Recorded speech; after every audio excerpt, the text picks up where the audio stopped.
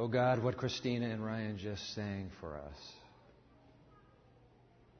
Just waiting upon you, that you might incline your ear to us, that we might hope and trust in you. That's the teaching. Help us to get it right here in Scripture over these few moments we have together in your presence. Through the Spirit we pray in Christ's name. Amen. Can you imagine this happening to you? You're just getting ready to go off to college. Terrorists invade your hometown. Middle of the night. Kidnap you straight out of your own bed. Blindfold you, gag you, throw you in the back of a trunk, then the back of a truck, and then the back of a plane. And when they take the blindfold off, you realize you are in a foreign land. And you have been given a foreign name belonging to a foreign God from a foreign religion in a foreign language at a foreign school for a foreign government you are commanded to serve. Some of you who are international students believe that's exactly what happened to you when you came to Andrews University. That was the life of Daniel. Daniel. And it is because of Daniel that we run into Gabriel. Because we're not tracking Daniel in this mini spring-summer series. We're tracking Gabriel, the gospel according to Gabriel. Open your Bible, please, to the story of Daniel who gets us to Gabriel, the book of Daniel, chapter 10. You didn't bring a Bible. This is an extremely dramatic narrative. Pull out the Pew Bible in front of you. Let me give you the page number. It's page 604 in your Pew Bible. Daniel chapter 10. I'm in the New King James Version. Any translation you have is fine with me. Just glad you brought a Bible. This is part 3, a little 4-part mini-series. This is part 3. Gabriel. We've already seen Gabriel in the teenage virgin Mary. We've seen Gabriel in the elderly priest Zechariah. Now it's Gabriel and Daniel. I wish I could say Daniel is young here in Daniel chapter 10. He's not. He's 18 in chapter 1. He's 88. He's 88 in chapter 10. 70 interminable years. Never seeing his parents again. Never going home again. Never to his homeland. Exile. That's what he is. 88 years old. Daniel chapter 10, verse 1. It will be the last vision this mighty apocalyptic prophet is given. The last one. Daniel chapter 10. Verse 1. In the 3rd year of Cyrus, king of Persia. Daniel's been through the kingdom of Babylon. It's fallen. Babylon has fallen, that great city. Now it's the kingdom of Persia. In the 3rd year of Cyrus, king of Persia, a message was revealed to Daniel, whose name was called Belteshazzar, the name of a foreign god, to try to enculturate that young exile into a new community. But Daniel refuses. He takes the name they call him, but he will not surrender his Hebrew name. God is my judge. God is my judge. Daniel. And Daniel writes, the message was true, verse 1. But the appointed time was long. And he understood the message and had understanding of the vision. As it turns out, listen to this, ladies and gentlemen. Daniel is now going to receive, in chapter 11 and chapter 12, the longest prophecy in all of Holy Scripture. The most comprehensive, the most detailed. At 88 years of age, how old are you? Don't write yourself off. At 88 years of age, God is ready for the most comprehensive apocalyptic vision ever given to a human being. So don't quit. At 88, you're still going strong. Hang in there. And I like how the NIV puts it here. The message was true. Actually, more accurately renders the Hebrew. Its message was true, and it concerned a great war. Boy, I like that. It concerned a great war. Welcome to the human race in life in the 3rd millennium. It concerned a great war. That point is so critical to what Gabriel is about to teach us, because this is the gospel according to Gabriel. Whenever he shows up, there's good news. We're going to find good news. Gabriel's about to show up. But that key is important. Grab your study guide out. Let's get the key down, the vital key right here. So reach into your worship bulletin, pull out that study guide. I've got one here. You've got one there. You didn't get a study guide when you came in? Hold your hand up. We got some great ushers. They're coming your way right now. Hold your hand up. In the balcony, in the sanctuary, hold your hand up. Here they come. They see your hand. Just be patient. They're coming your way. While they're getting the study guide to those who don't have one, we're delighted to have you who are watching on television right now on the screen. Some of you are live streaming across the nation right now. We're glad to have you. You can get the same study guide. You know the drill. If you've done this before, go to our website. Let me put it on the screen for you. You'll see it there, www.pmchurch.tv. www.pmchurch.tv. You're looking for the mini-series, The Gospel According to Gabriel. This is part 3. You're looking for the word study guide under part 3. Boom, you'll have it. Let's jot it down. We got to go. Daniel 10, jot this down. Daniel 10 is the introduction to the longest and most comprehensive prophecy in the Bible, bar none. Chapter 11 and chapter 12. 2-chapter prophecy. Keep your pen moving. It is summarized with this sentence. Here's the line now from the NIV. Its message was true and concerned a great war. Its message was true and concerned a great war. So I go to Google. I go to Google this week. I say, okay, I want to find out about the Great War. Is anybody out there talking about World War III? So I type in World War III. Google gives me 12.9 million references. Didn't have time to look them all up. Found one, though. Caught my eye. Canadian professor. Listen to this. Economist, University of Ottawa, emeritus, released an e-book this spring. Here's the title of his e-book, Toward a World War III Scenario. His name, I'm guessing he's probably from Russia. His name, Mikhail Chosudovsky. He suggests that NATO's pounding of Libya, going on as we speak, is a preemptive strike attempting to eventually bring the entire Middle East into the controlling orbit of the U.S. and NATO. He opines at his website, I'll put his words on the screen here, the U.S. has embarked on a military adventure, a long war, he calls it, which threatens the future of humanity. Well, guess what, Mr. Chosudovsky? There's a longer war than the one you're thinking of. It's also a world war. The entire globe is consumed by this war. The war between the forces of light, the forces of Christ, and the forces of darkness, the fallen Lucifer, Satan. That's the war. I tell you what, this war carries infinitely greater consequences for the human race. Because how it goes with you in this war determines your eternal destiny. Seventh-day Adventists have a name for this war. Jot it down in your study guide, will you please? We call this war the Great Controversy. We just read it in Daniel 10, verse 1 in the NIV. It's called the Great War. We call it the Great Controversy. Ellen White, one of the founders of this church, she championed this great controversy motif, this theme, which, as it turns out, is the Seventh-day Adventist Church's pivotal contribution to theological thought, the Great Controversy paradigm. So, before we get into the story any further than verse 1, let me put some words written a century ago so that you can get a flavor, so you can get a feel for our sense of this great controversy. You have it in your study guide. In fact, you have to fill it in. Let's put the words on the screen. But the plan of redemption, this strategy to save the fallen human race, the plan of redemption had yet a broader and deeper purpose than the salvation of man, humanity. It was not for this alone. See, some people think that Jesus came to this planet just to save the human race. No. The Adventist contribution is, no. It is bigger than the human race. It was not for this alone that Christ came to the earth. It was not merely that the inhabitants of this little world might regard the law of God as it should be regarded, but it was to vindicate the character. Key word. Would you write it in, please? God's character is what's on the line. The fallen angel, the covering cherub, Gabriel took his place, the fallen Lucifer. His charges are, God isn't the God of love he professes to be. You can't trust God. You can't trust him farther than you can throw him. That's Lucifer's charge.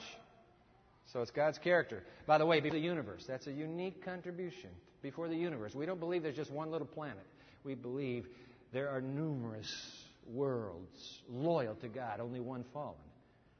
As Jesus said, 99 fine, one lost. Keep reading here. The act of Christ in dying, so this is Calvary now, for the salvation of man would not only make heaven accessible to men and women, but before all the universe it would justify, it would vindicate God and His Son in their dealing with the rebellion of Satan. It isn't as he has charged. The slithering serpent is lying to you. That's what it'll show. In fact, we have to fill this in. It would establish the perpetuity, the eternal nature of the law of God. God's law is His foundation to His government. Why would the law ever come to an end? The Adventist Church, very vigorous in defending the blending of law and grace. Too many Christian communities try to separate law and grace. No more law, only grace. No, time out. You throw away law, you've thrown away the very foundation of God. You can't do that. It was a marvel. I tell you what, I wish you'd go on YouTube. Type in the response of the universe to Calvary. Read this. It was the marvel of all the universe that Christ should humble Himself to save fallen man. They watched the battle between light and darkness as it waxed stronger. And as Christ in His expiring agony upon the cross cried out, "It is finished," a shout of triumph. Wouldn't you love to type that in and hear that from cyberspace? The actual recording of that shout of triumph that rings through every world, through heaven itself. The great contest that had been so long in progress in this world was now decided. Christ was the conqueror with one voice. The loyal universe united in extolling the divine administration. End quote. So here's the question. Jesus won at the cross. That's the point. Jesus won at the cross. So why didn't God just go ahead and say, listen, we've got this far. Let's just nuke that dastardly enemy. Boom! And all His followers. Boom, boom.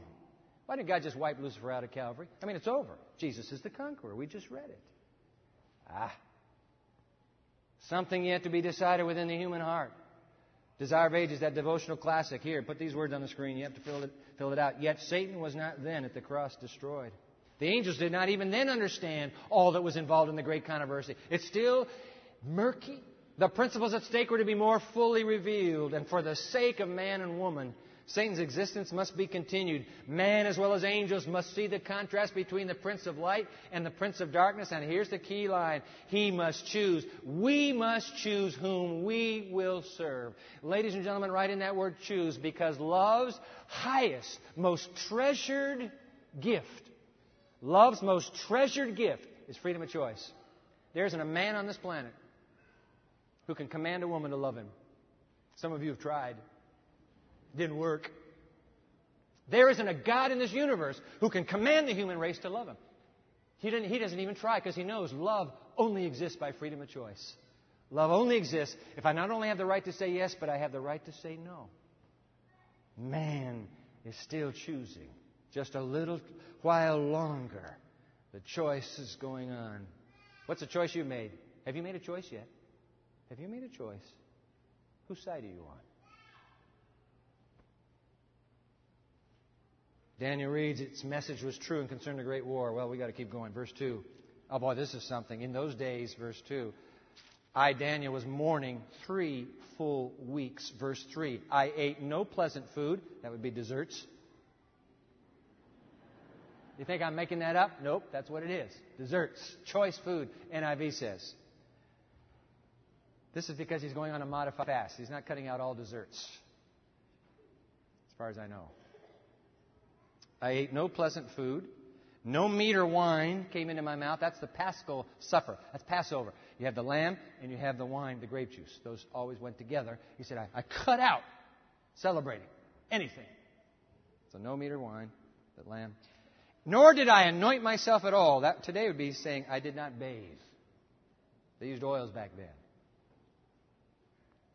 Till 3 whole weeks were fulfilled. Something's going on. Something is going on in Daniel's mind. He's gotten some bad news. He's desperately concerned about it. And so Daniel does what is so characteristic of Daniel in this entire book. And I just love this. Whenever Daniel runs headlong, face to face with a crisis, he goes to his knees. Would you jot that down, please? Whenever he's faced with a crisis, Daniel goes to his knees. May I remind you of all the crises he has faced in this book. 70 years of exile. What are the crises? There's a crisis over diet. That's chapter 1. Jot that down. Crisis over diet, chapter 1. Chapter 2, crisis over a dream. Chapter 6, the lion's den, crisis over a decree. Chapter 9, the great prophecy about the Jewish people, crisis over a decision. What's God's decision for His people? And finally, chapter 10, where we are at right now, crisis over a deliverance. Come on. Some of you are going through a crisis right now, aren't you? Nobody knows about it, and maybe nobody has to know. So don't feel bad about not telling anybody, but you're going through a personal crisis right now. How are you handling it? You know the strategy of Daniel? Faces a crisis, he goes to his knees. Some of you are praying. You've been praying for, I don't know how long you've been praying, but you have been praying and praying and praying. Listen, take a page out of Daniel's playbook. Don't stop praying now. Watch. Keep praying. I shared a book with my preaching class this spring at the seminary. A brand new book came out by G. Kent Edwards called Deep Preaching. He makes an interesting point. I'm going to pass it on to you because Daniel here is going through a modified fast. He's not totally leaving off food and drink. And by the way, Daniel is not going into the fast thinking he might impress God with his great passion and earnestness. No, you never go into a fast for that. God's not impressed. I said I'm not into that kind of fast. But, and here's what G. Kent Edwards pointed out, and this was helpful for me. When humans are in a crisis, what do we naturally do? Most of us. We eat less. Isn't that right? Yeah. If your child, because we're a little older audience in the summer, if your child is in a moment of medical crisis, are you thinking about going out to a restaurant tonight? Are you thinking about eating any food at all? No, you stop eating. Why? I'm in a crisis right now. Food will interrupt my focus on this crisis. That was very helpful for me, Ken Edwards. Crisis is not some little thing you try to, fasting is not some little thing you try to engender. Well, now I'm going to quit eating so that God knows that I'm really cool. No, it's nothing about that at all. It's a natural response. In a crisis, I quit eating. I'm focused. My mind is focused on what I'm facing. That's just a natural human response. Daniel goes through a modified fast. Verse 4. So, he's nearing now the end of the 21 days. And on the 24th day of the first month, that's not the 24th day of his fast, it's just the date. On the 24th day of the first month, as I was by the side of the great river, that is the Tigris, still there today in Iraq, I lifted my eyes and I looked, and behold, a certain man clothed in linen, whose waist was girded with gold of Uphaz. Verse 6, his body was like beryl, his face like the appearance of lightning, his eyes like torches of fire, his arms and feet like burnished bronze in color, and the sound of his words like the voice of a multitude. You know what's just happened?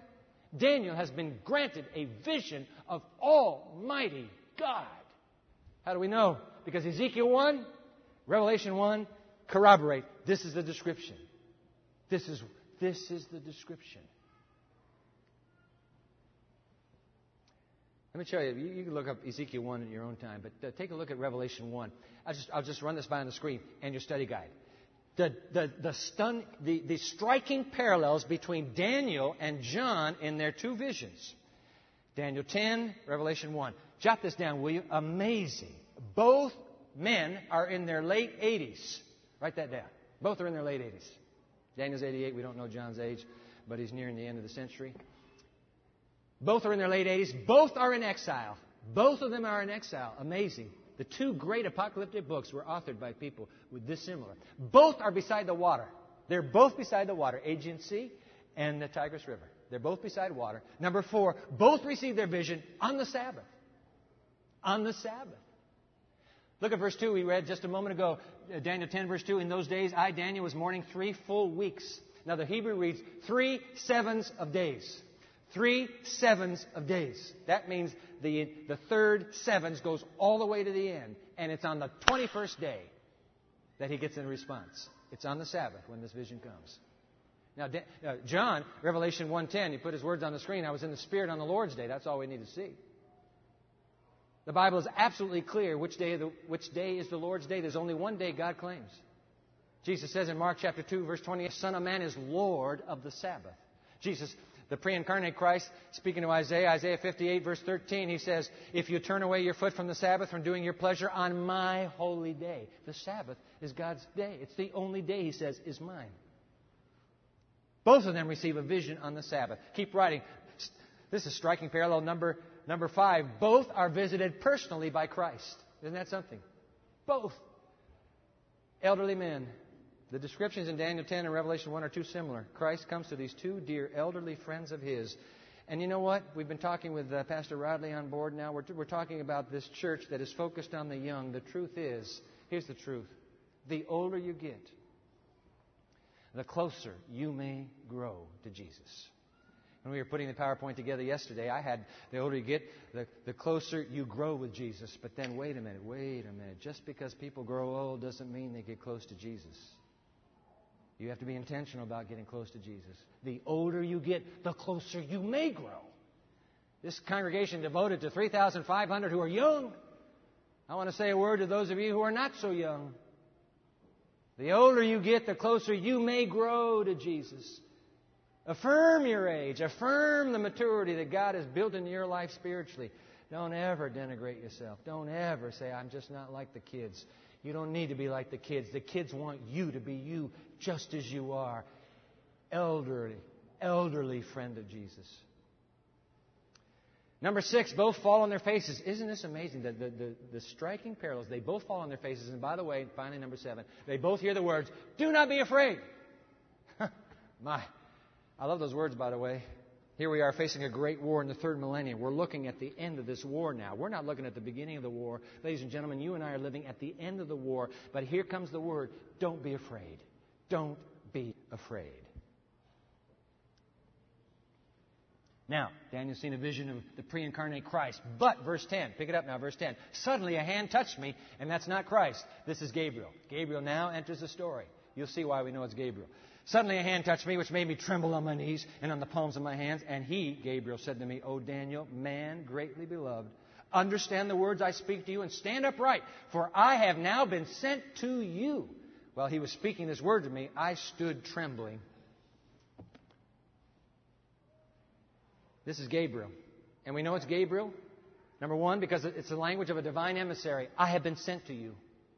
The throne sent me to you. It's the language of a divine emissary. And number 2, he uses a moniker that only Gabriel uses when he talks to Daniel. Man greatly beloved. How'd you like to have a nickname in heaven? Whenever they talk about you in heaven, say, hey, you know her? The woman greatly beloved. Wouldn't that be a great nickname to have in heaven? Gabriel says, I've come, beloved one. You say, oh, Dwight, that's not me. Oh, God said of Jesus, this is my beloved Son in whom I'm well pleased. He says that of every child. Every child. He's pleased when you turn to Him as the Father. This is my daughter in whom I am well pleased. You greatly beloved one. So we know it's Gabriel. In fact, if you turn back here to Daniel 9, just turn one page. Just want to hit a couple verses here. Daniel is in deep, deep prayer also in chapter 9. The man prays. The man prays. This is verse 21. Yes, while I was speaking in prayer, the man Gabriel. See, we know it's Gabriel. Gabriel means man of God, strong man of God. The man Gabriel, of course, it's the angel that took Lucifer's place, as we noted in the first part of this series. The man Gabriel, whom I had seen in the vision at the beginning, being caused to fly swiftly, reached me about the time of the evening's offering. That'd be 3 o'clock in the afternoon. Verse 23. And he said, at the beginning of your supplications, the command went out, I've come to tell you, for you are greatly beloved. That's Gabriel. He loves to call Daniel the beloved one. We know it's Gabriel. Now, the plot thickens. This is something. Now, this is the most significant portion. It's the last piece. Verse 12. Then he, Gabriel, said to me, do not fear. By the way, those are Gabriel's favorite words in the New Testament. When he comes to Mary the Virgin, he says, do not be afraid. When he comes to the elder Zechariah, he said, don't be afraid. When he meets the shepherds outside of Bethlehem, his first words, do not be afraid. He loves those words, do not be afraid. He doesn't want us to be afraid. We don't have to be afraid. Do not be afraid, Daniel. For from the first day that you set your heart to understand and to humble yourself before God, your words were heard. 21 days ago we heard you praying.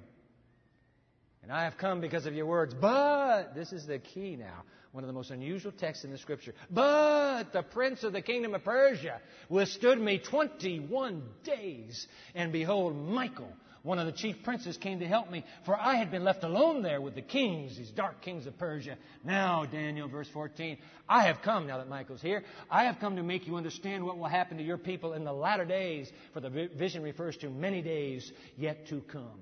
There is no other passage in all of Scripture that so graphically draws the veil aside so that we might see this great W-A-R, war between heaven and earth. It's going 24/7 all around us. And what's Gabriel saying? Hey, Daniel, we heard you preach. We heard you praying 21 days ago. And I was assigned by God to bring a response to you, but I couldn't because the dark king of Persia opposed me. For 3 weeks now, it's been hand to hand with that dark king. But, hallelujah, Daniel, Michael just got there. And because Michael's here, I'm free now. 21 days after we heard you, I'm free to come and tell you the answer to your prayer.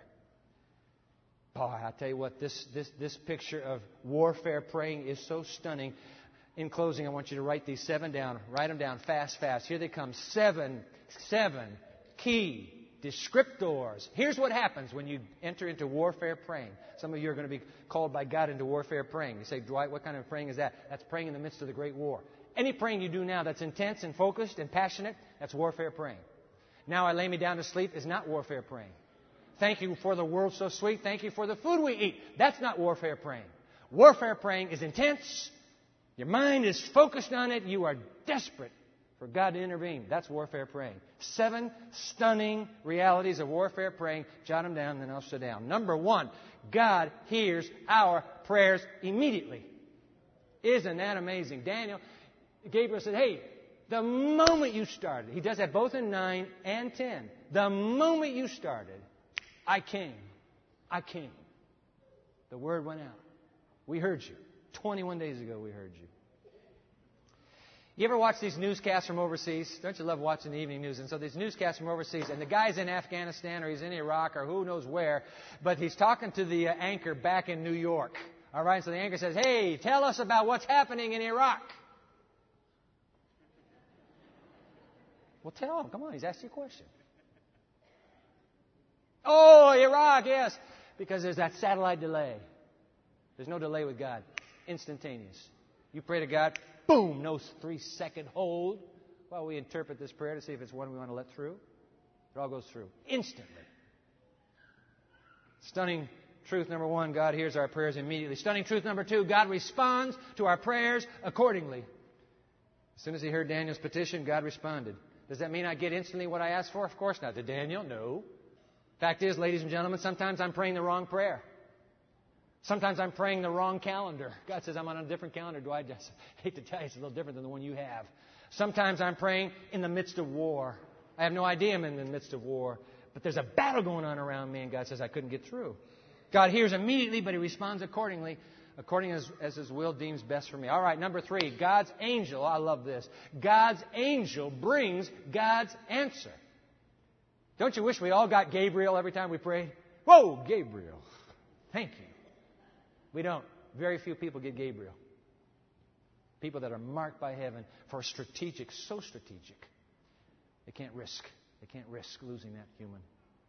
We don't get Gabriel, but we all get angels. Elijah running in the throes of depression.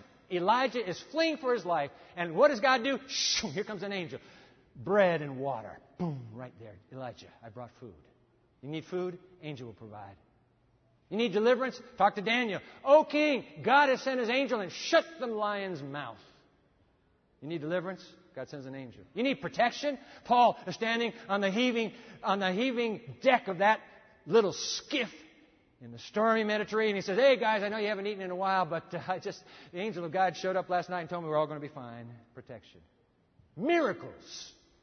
The miracles are performed through angels. Jesus' miracles were performed through angels. Through this into your study guide for you. Desire of Ages, page 143. The angels of God are ever passing from earth to heaven and from heaven to earth. The miracles of Christ. Whoa. For the afflicted and suffering were wrought by the power of God through the ministration of the angels. Isn't that something? Jesus didn't say, hey, listen, I can handle this. Nope. He deferred all of his... He's still God, but he deferred the use of his divine power. He just put it off to the side. Never touched it. Never touched it. When he needed help, God says, Gabriel, you're his guardian angel, because we learned that earlier. You're his guardian angel. You know what to do. Leper, be cleansed. Gabriel.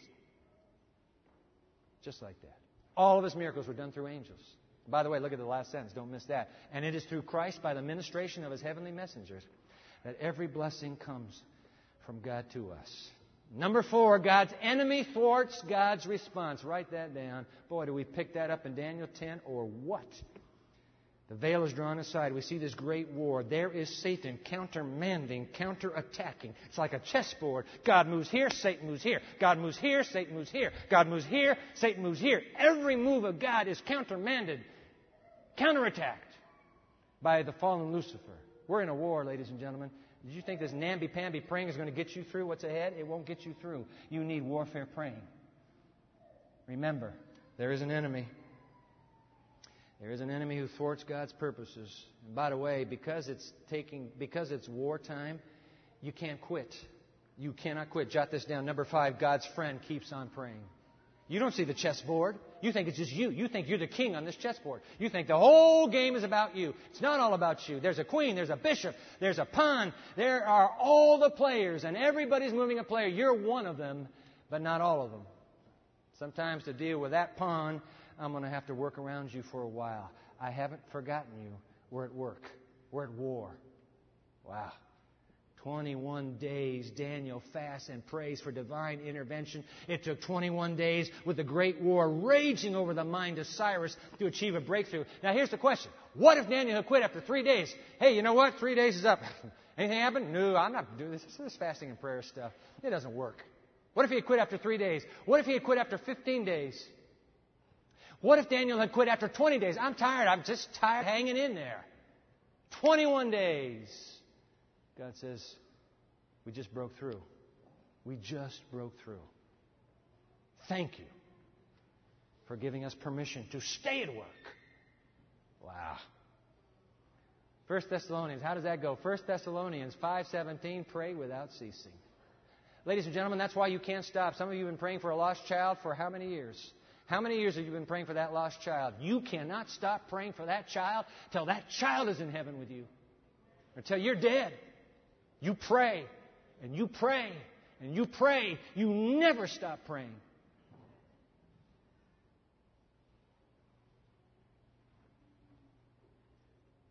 What is the will of God? Look at this. I love this. Luke 12:32, red letter words, Jesus speaking. It is your Father's good pleasure to give you the kingdom. It's not like, oh, I don't want to do this. No, I don't understand that one. No, I don't like that idea. No, He wants to give you the entire kingdom. Keep praying. Keep praying. Number 6, jot it down. There are only 7 of these. God's champion shows up. Make sure it's a capital C when you write the word champion. God's champion shows up. Keep on praying until Michael steps into your battle. That's the point. And who is this Michael? Who's this Michael? You know who the Michael is, don't you? Those of you, let me just refresh your memory. The name Michael means who is like God. It can be a question, who is like God? Or it can be a challenge. Yo, who is like God? It's not you. Lucifer, it's not you. Who is like God? I, Michael. Daniel chapter 10, verse 13, Jacques Ducan, my friend, it says the Hebrew really can be read here where it says of Michael, he's one of the chief princes. Ducan says, no.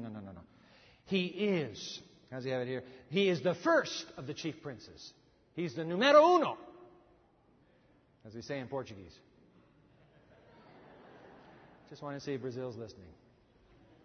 All right. So keep praying. Here's the point. Keep praying, keep praying, keep praying, keep praying, keep praying. The champion will show up. By the way, this Michael, Jude 9, Michael is called the archangel. Jude 9, Michael's called the archangel. 1 Thessalonians 4:16, the voice of the archangel raises the dead. And John 5:28, Jesus says, it's my voice that raises the dead. Jesus is Michael. Michael is the pre-incarnate Christ. By the way, I didn't come up with that. The brilliant Protestant reformer. Jot it down, will you? Philip Melanchthon. He was the brains behind Luther's Reformation. The Protestant reformer Melanchthon concluded that Michael is none other than the pre-incarnate Christ. That's who he is. Keep your pen moving. By the way, Michael only appears in apocalyptic literature. That would be Daniel, Jude, and Revelation. Those are the only books he appears in the Bible. And he only appears when there is a battle between the forces of light and darkness. And whenever he shows up, write this down, he wins. Every time he shows up, he wins. He wins. When Michael steps into this fray, you've got to keep praying until Michael steps in. When Michael steps into this fray, he wins every single time. He wins. No wonder the devil doesn't want you to pray so long until you bring Michael into this, because you're going to spoil my party. Number 7, jot it down. 7 stunning truths regarding warfare, great war praying. Number 7, God's kingdom advances. That's what happens. When warfare praying takes place, God moves. That chessboard moves in God's favor. Wow. And that, ladies and gentlemen, is why we pray. That, ladies and gentlemen, is why we must pray. That, ladies and gentlemen, is why we must pray now. Now we must pray. A year ago this week, we set aside a Sabbath. Do you remember that? Some of you were here a year ago. A day of fasting and prayer. 1 year ago, right now, a day of fasting and prayer. Why were we praying? Because the World Church was going to convene in Atlanta, and we were praying to God, be involved in the entire event and lead in the leadership selection process. Guess what? We prayed. Guess what? The leadership selection process went on, and a leader was chosen. Hey, we prayed. God answered. And as it turns out, this leader had a burden then and has a burden today. And that burden is for the church to once again experience revival and reformation. That's what this church needs. But you see, we're in a war. Now listen to me carefully. Don't misunderstand me. We are in a war, and that means some people will say, no big deal. There's a little bit of fanaticism. This is a little bit of, backwoodsiness. I'm sophisticated. I'm intelligent. I don't need this kind of revival, reformation talk. We are in a war.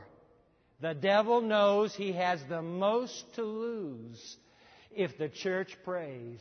And so it would be his supreme strategy to keep the church from praying. Would it not? So anybody comes to you and says, you know what? I'm not into this. I'm not into revival and reformation. Let the others go. They're all kind of not as educated as you and I. My friends, the most educated, Daniel himself, got his degrees in a school outside the church even.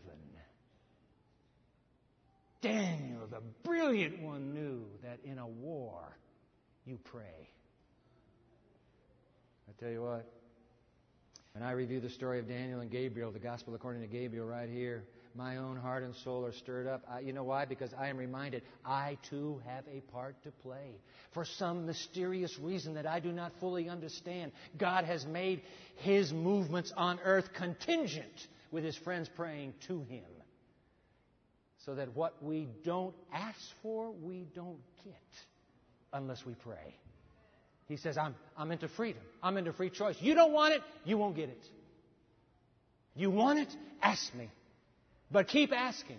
Don't be like a kid at Christmas who sees the Kids R Us catalog December 15 and knows he's waited his whole life because he saw a new picture there. I got to have this gift.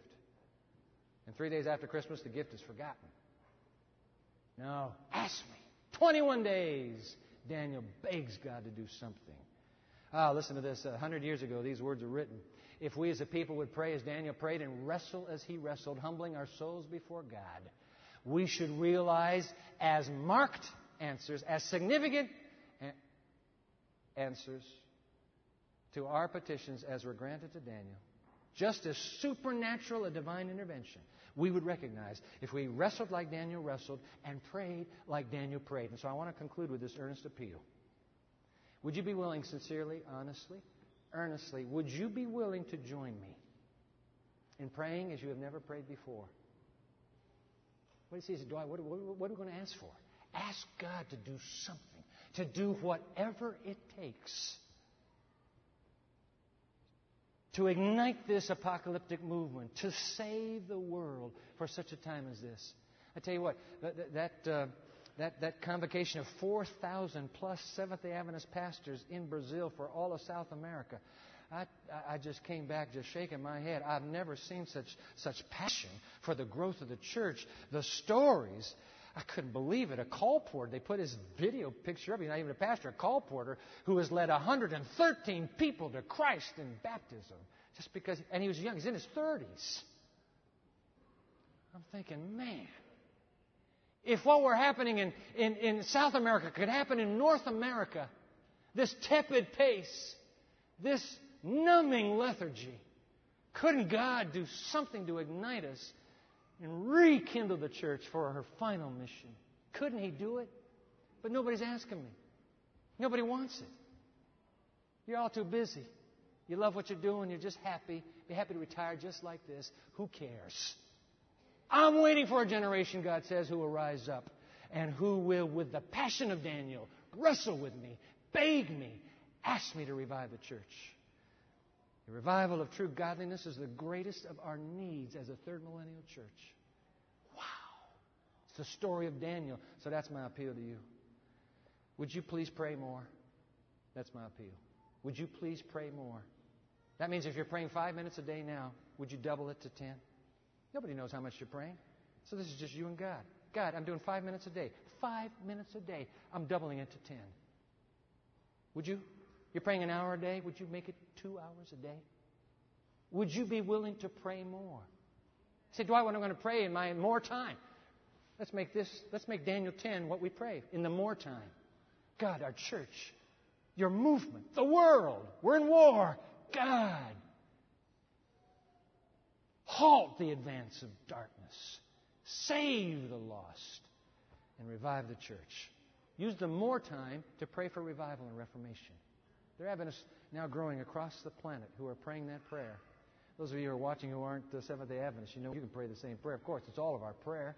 When Acts 4, by the way, when the church in Acts 4 senses a crisis and they go to prayer, do you know what they ask for? They ask for revival. They pray for revival. Read Acts 4 sometime. They're praying for revival. It's not hokey pokey. It's what you do when you're in trouble. God, pour out your Spirit. We want signs and wonders to catch the attention of a dying planet and a lost civilization. Pray, pray, pray more, pray more, pray more. You're not praying for me. You're not praying for this church. You're praying for the sake of God's kingdom on this planet. Pray. Pray more. Pray more, please. Please. Why wouldn't you pray more? Huh? I want to sing a song with you. It's a militant song. I love it. Got the words right here. Open your hymnal to 616. I want to read just a few of these words with you. Then we'll stand and sing this. It's a short little hymn, but oh boy, is this what great war praying is all about? 616, soldiers of Christ, arise and put your armor on, strong in the strength which God supplies through His eternal Son. Do you have it there? Open it up. I want you to see this because the third stanza is straight out of Daniel 10. Watch this. Stanza number 3. From strength to strength go on, wrestle and fight and pray. If we would wrestle as Daniel wrestled, if we would pray as Daniel prayed, we read that just a moment ago. Isn't that something? Wrestle and fight and pray. Tread all the powers of darkness down and win the well-fought day. Soldier of Christ, arise. Pray. Pray more than you have ever prayed before. Let's have that short introduction, then I want you to stand right now and let's just start singing. Let's sing this.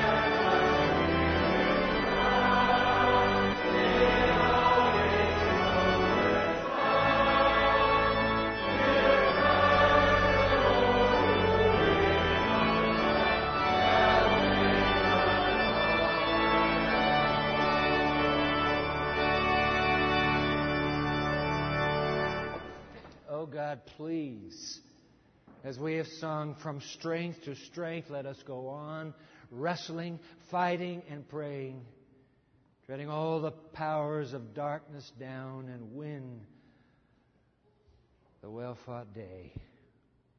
Dear God, Daniel 10 and the third millennium, we are there. Please call us to pray more. Dear Father, invite us to pray more. May the Holy Spirit move upon our minds and our hearts so that we might pray more daily. We are in the great war. We know the outcome. And we wish to be on the winning side in Christ Jesus. So call us too to pray more. And now to Him who is able to do exceedingly abundantly above all that we ask or think, according to the power that works in us. To Him be glory in the church by Christ Jesus to all generations, forever and ever. Amen.